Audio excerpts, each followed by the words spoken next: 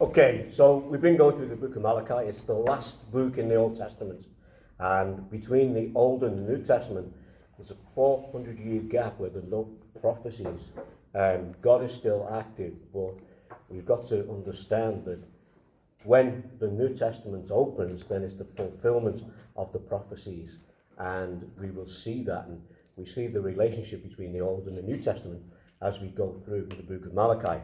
So we're up to chapter 2. So if someone can read for us chapter 2, verse 1 through to 9. Now, we're not going to cover all those verses, but if we could read those verses to get an idea of where we're up to. So it's Malachi chapter 2, verse 1 through to 9. Who's going to be brave enough to read out?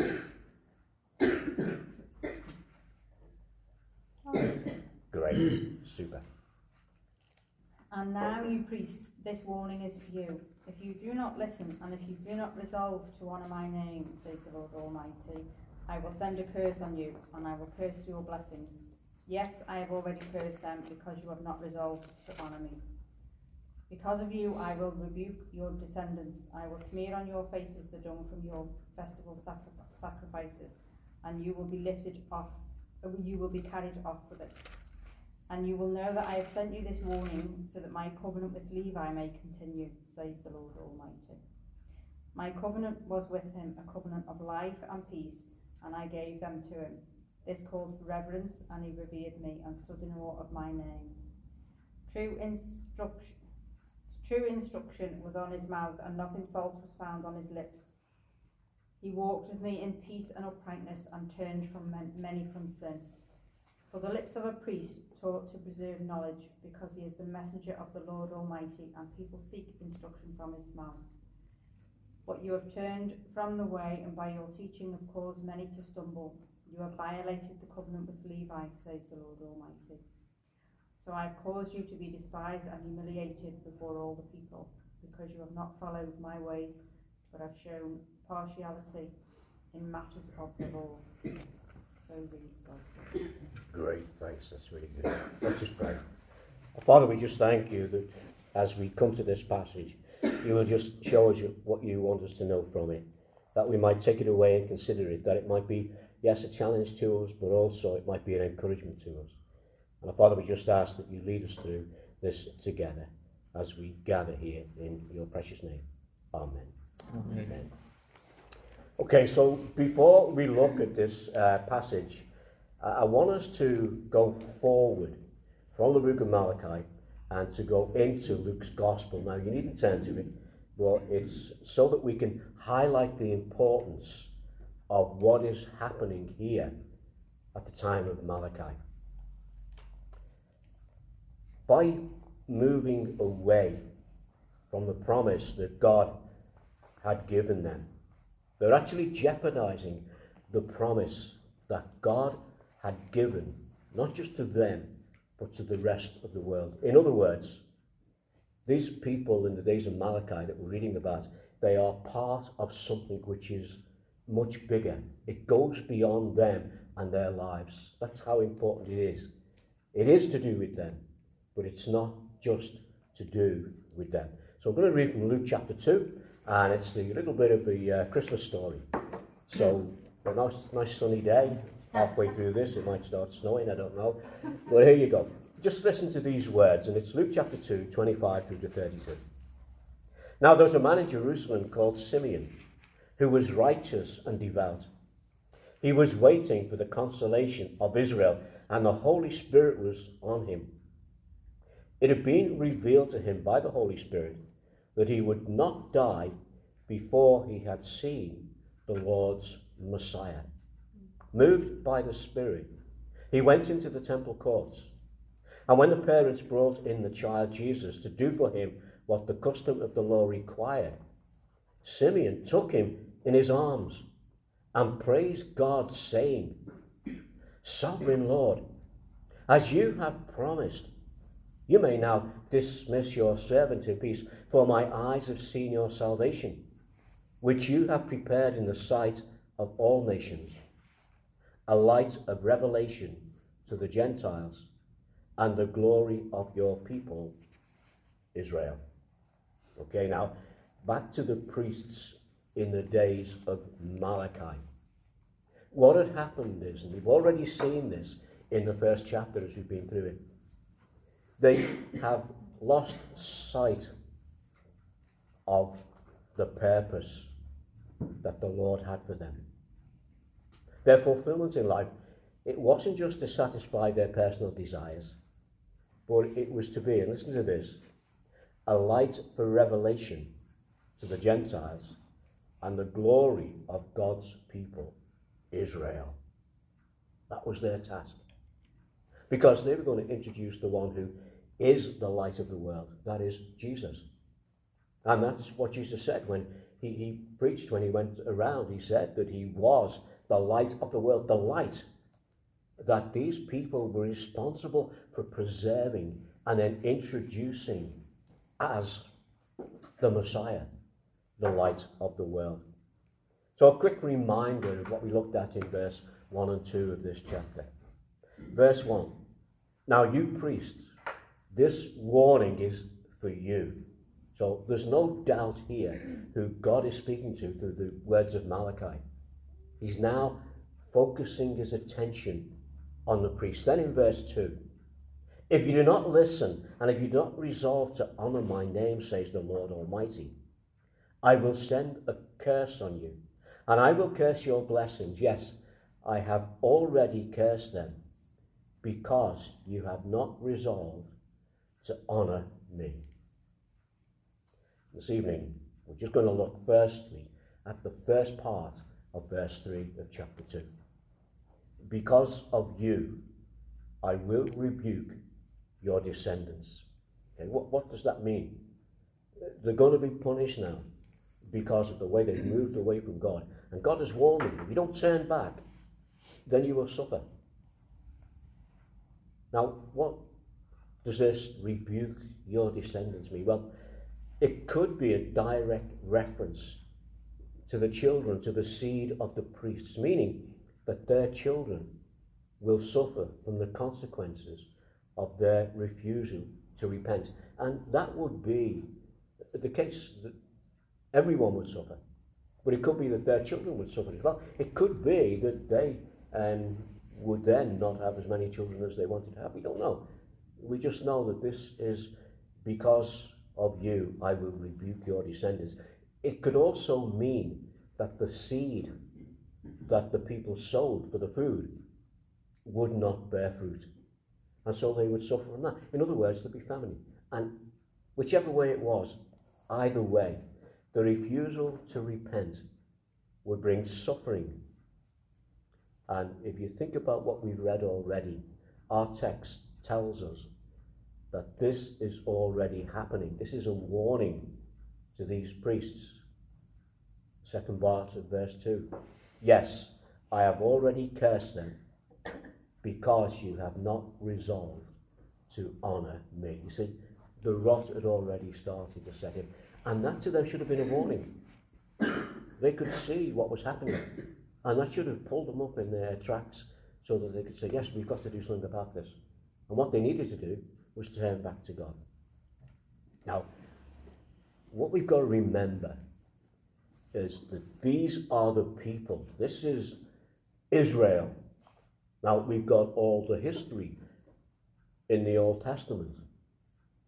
And these are the people who have that history. Their forefathers had suffered 70 years of exile at the hands of the Babylonians. Why? Because they had rejected the Lord. They'd gone their own way. They'd moved away from God. God warned them. And God said, if you don't change and turn back, then you will suffer. And they suffered 70 years of exile in Babylon. What did the people do who were exiled in Babylon? What was it like for them? Well, we can look at Scripture and we can see what it was like for them. You can imagine, your city's been destroyed, the temple's been destroyed, the best of the people have been taken away. Those who are left are having to live in the land that's been devastated by the Babylonians. All the good stuff's gone. All the good crops have been taken. All the animals would have been taken. All the farm animals. They would have suffered, those who stayed behind, left behind. And the Babylonians took the people they wanted. And we know that. And those people went into exile. And it would have been a lot. What did they do? Well, what they did over those 70 years was they remembered the Lord. They longed for freedom. And they cried out for him for deliverance. See, when you lose something, you start to appreciate it even more. And they started to look back on what they had. And they regretted what they'd done. And they began to turn back to the Lord. They longed for freedom. And in that longing for freedom, they knew that only God could deliver them. So they started to turn back to the Lord. They cried out. I'm going to read a psalm. You can turn to it. It's Psalm 137. And this psalm was sung as a song by Boney M. By the rivers of Babylon. Remember? By the rivers of Babylon. Well, listen. Google the words and read through it. Because what they've done, they've taken this Psalm 137 and they've mixed it with Psalm 19. Okay, and it tells of the distress that was there. But in the song, it's more of a jolly type thing, you know, by the rivers, you know, and it goes along and you think, oh, that's great, you know. No, there's a lot of pain in there. And you will see it if you listen to the words of the song, but more so if you look at Psalm 137 and look at Psalm 19 and see the little bit from Psalm 19 that they slipped in to that song. Okay, little task for you there. But I'm going to read to you that psalm. It's only a short psalm, and I want you to think about this. These are the people that are in exile. They know that their land has been destroyed. They know there's some of their family are still living back there and struggling. And the others have been taken and they're being used and turned into slaves. And, you know, it was a hard time. Okay, here's the psalm.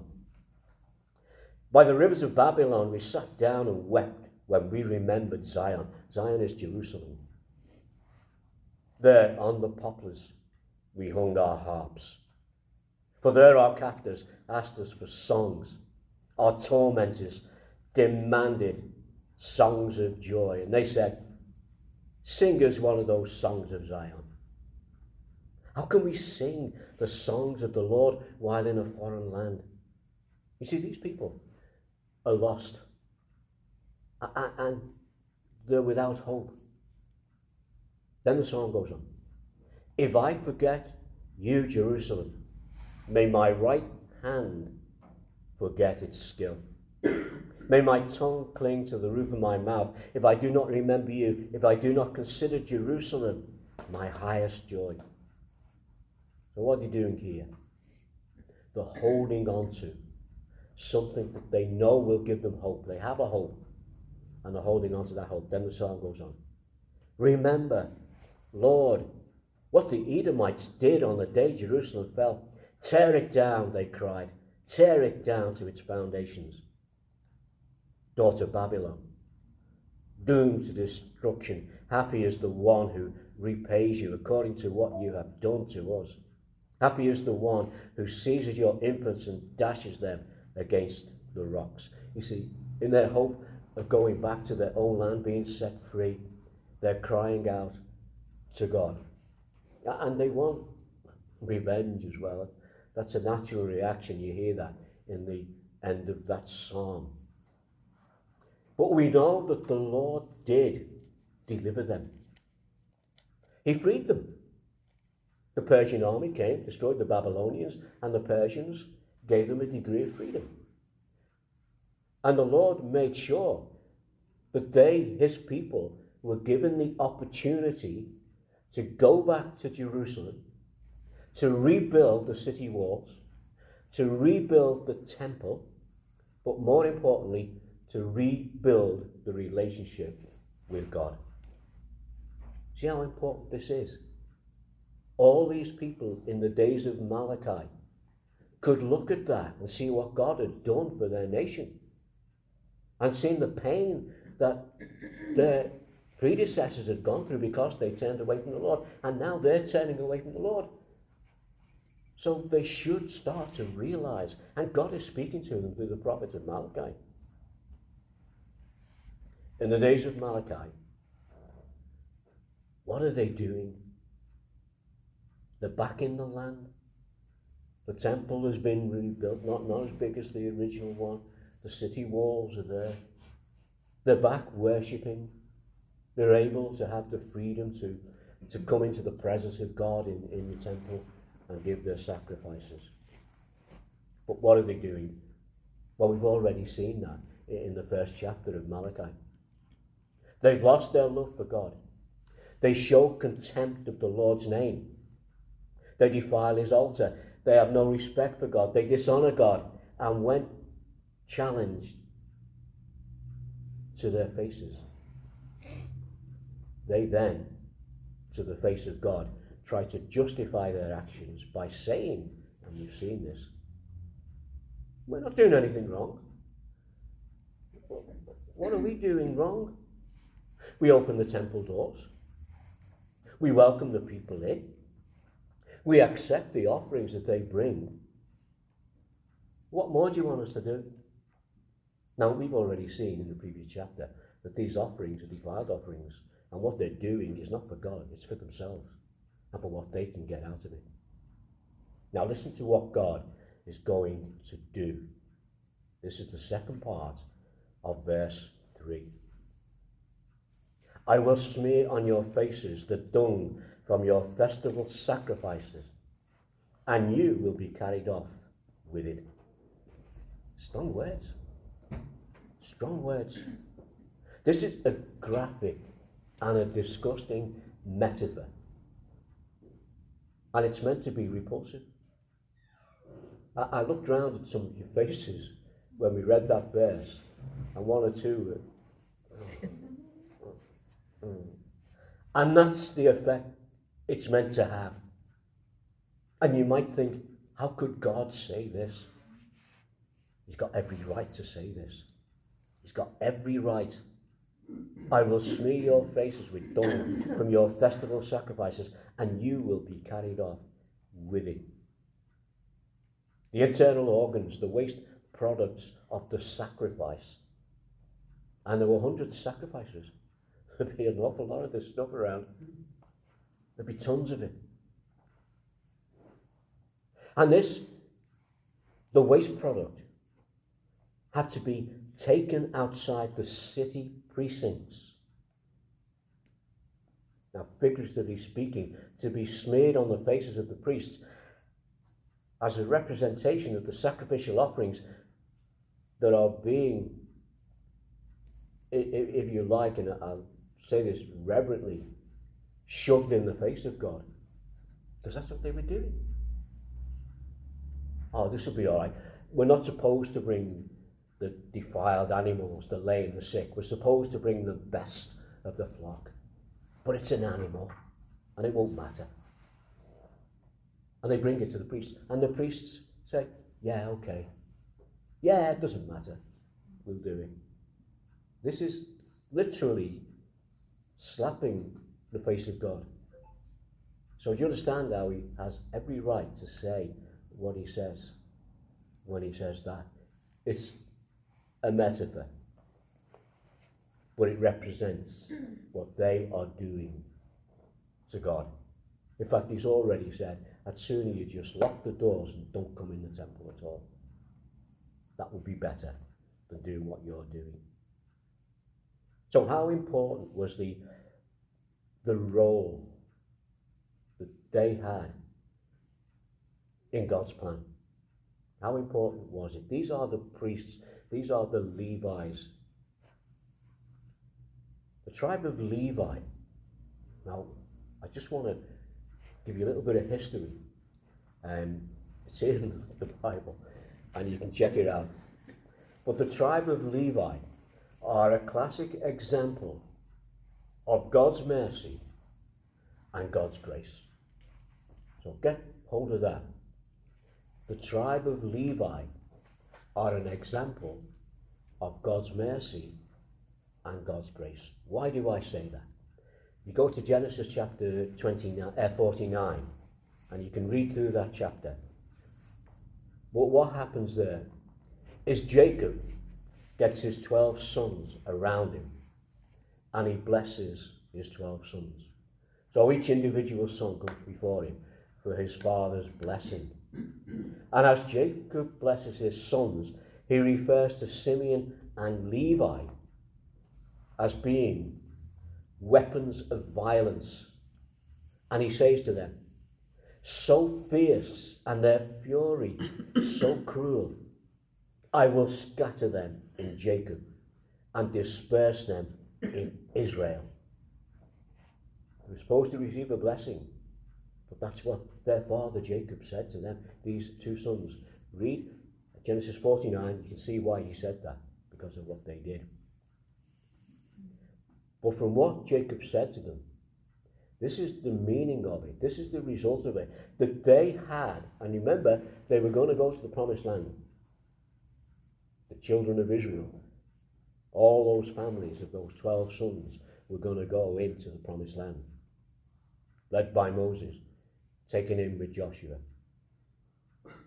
But for those tribes, they had no permanent inheritance rights in the promised land. Now, if you read about when they got there, what happened to the tribe of Levi was that they were allocated towns within the other brothers' land. They didn't have their own land. Simeon, well, that tribe actually merged with the tribe of Judah and eventually was no more. This is God's judgment. But we're going to see God's grace. Because the tribe of Levi, who'd been disgraced by their father Jacob, was now going to be forgiven, restored. And they were going to become an example to the people of God's grace. From the 12 tribes of Israel, the tribe of Levi was given the honor of being the spiritual and the moral leaders of the nation. Numbers 3 verse 1. This is the account of the family of Aaron and Moses at the time the Lord spoke to Moses on Mount Sinai. Further down in Numbers 3 verse 5 and 7. The Lord said to Moses, bring the tribe of Levi and present them to Aaron the priest to assist him. They are to perform duties for him and for the whole community at the tent of meeting by doing the work of the tabernacle. And that work would continue through the work of the tabernacle onto the work of the temple. A testimony to the people of God's mercy and grace. Their task was to convince the people of their sin, to teach them God's commandments, to lead them in their worship, show them the love that God has for them, so that they can live a life worthy of the Lord who had delivered them, so that the nations around them could see in them something of the glory of the God who they worshipped.